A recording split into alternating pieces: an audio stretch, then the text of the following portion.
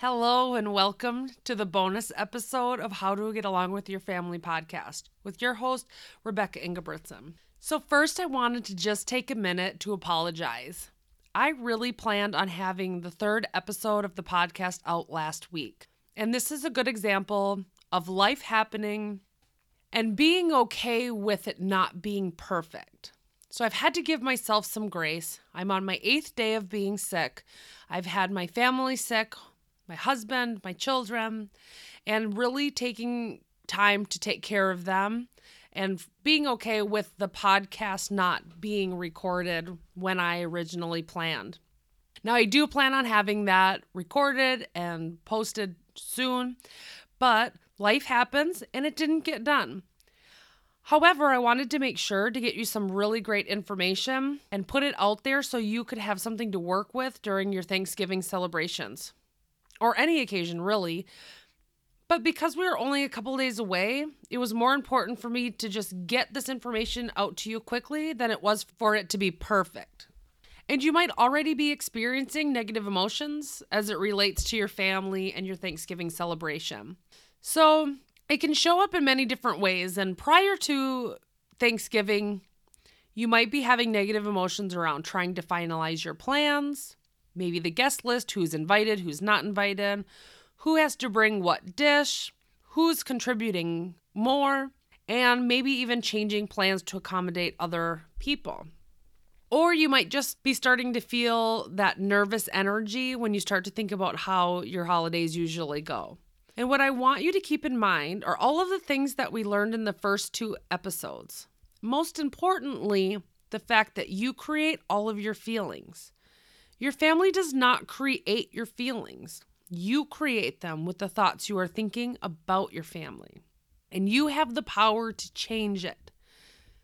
If you show up different, it means everybody else is going to need to act differently around you. But that doesn't mean that everything's going to be perfect. It won't be.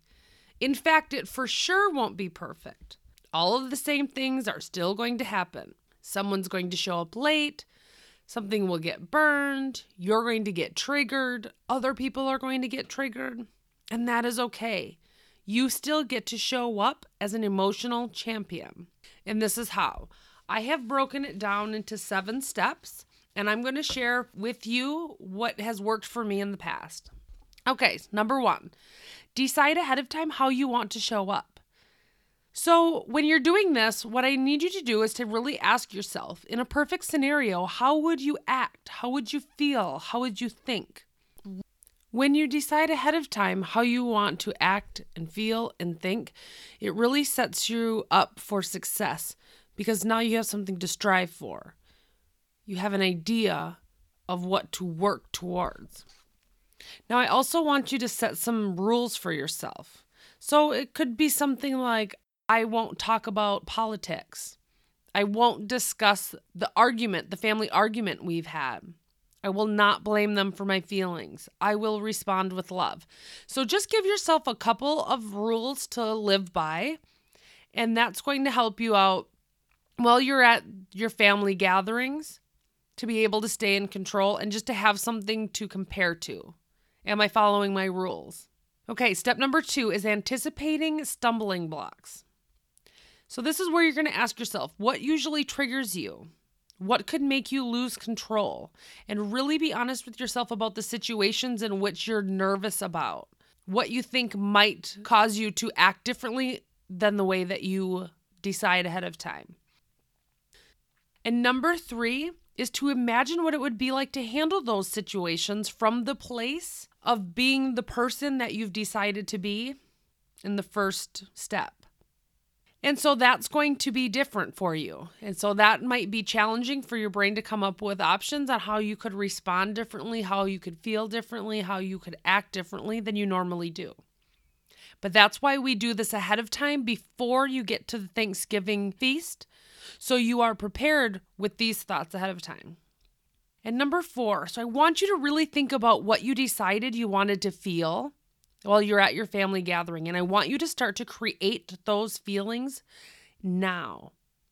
That's going to help you to be able to remember what that feels like and to find that feeling more easily in the situation. Now, if you decide you want to feel love in the situation, I want you to start thinking about things that make you feel love. It doesn't have to be about your family or about Thanksgiving or about anything like that. Just how can you create love inside of you and then practice that. Now you have something to grasp onto when you start to feel like you're not in a loving state, right? Okay, I need to create love, and this is how I do it. You could also do this with peace, any emotion that you decide you want to feel, even just contentment, happiness, joy, gratitude, anything you want to feel in that moment. I would say pick one feeling and then start to practice creating that feeling for yourself. Number 5, step 5 is to show up and to do it. So steps 1 through 4 is all the pre-work before you show up. Number 5 is where you're actually at the event and you're in the situation and you're putting this all into practice. Now, the first time I did this, I didn't know anything about life coaching, but I had decided that I was going to show up to a family meeting and I had certain rules for myself. I had an idea of how the meeting was going to go. I wanted to make sure that I didn't fall into the trap of blaming others and bringing up the past, and I really wanted to make sure that I was showing up in a way that was conducive to moving forward. And so I gave myself some rules and then I showed up, and it was really difficult. And it just took sheer will for me to stay in that state and to stay in control of my reactions. And so that might be what's happening with you this year. If this is the first time you're trying to do anything differently, you might just need to show up and use your willpower to stay in control of your actions throughout this event. Now, don't beat yourself up if you're not perfect at this, because I don't expect you to be perfect at it, and you shouldn't expect yourself to be perfect at this either. This is something that's going to take some practice. You're asking your brain to think and react differently than it's been used to all of your life.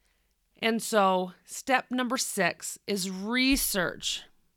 Okay, this is when we just take stock of what happened. This is after the event. What worked? What didn't work? What would I do differently? So when you're asking yourself what worked, ask yourself these questions. What did I do well?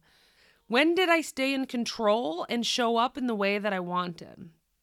Then you go over what didn't work. What triggered me? When did I slip into my old way of thinking? When did I act in a way that I didn't want to?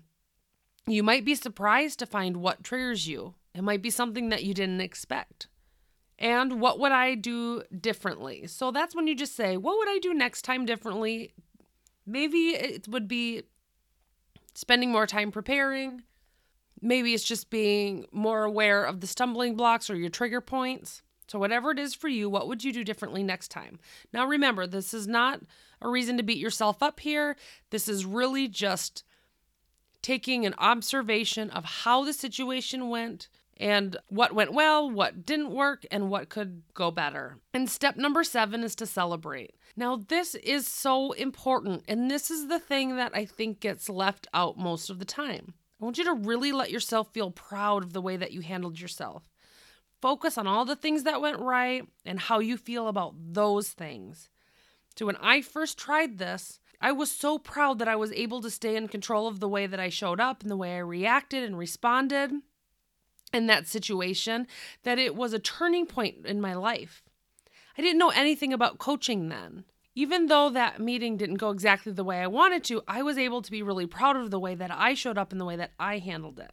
Now, I had evidence, so I left that meeting with evidence that it was possible to change the way that I showed up to these relationships and that I did have some control over my life. It allowed me to really, truly believe that a better future was possible. And I still use it as evidence today. It was that important in my life that I still use it today. So it was one of the hardest things that I've ever done, but it was one of the best gifts that I've ever given myself. And you have that opportunity to have that same transformation, and it could be as soon as this Thanksgiving. Now, I promise you that it is worth the work. It will be worth it. This work changes everything. It's going to feel hard and uncomfortable and restrictive at first, but just keep practicing. This is where your freedom lies. This is the price of peace and happiness and love. I believe that you can do this. I know that you can. You are strong, you are capable, you are worthy, and you are love. I know this might be a difficult holiday for some of you, and I am sending you lots and lots of love, and I am supporting you the whole way. I want you guys to have an amazing Thanksgiving, and I am going to talk to you soon. Bye-bye.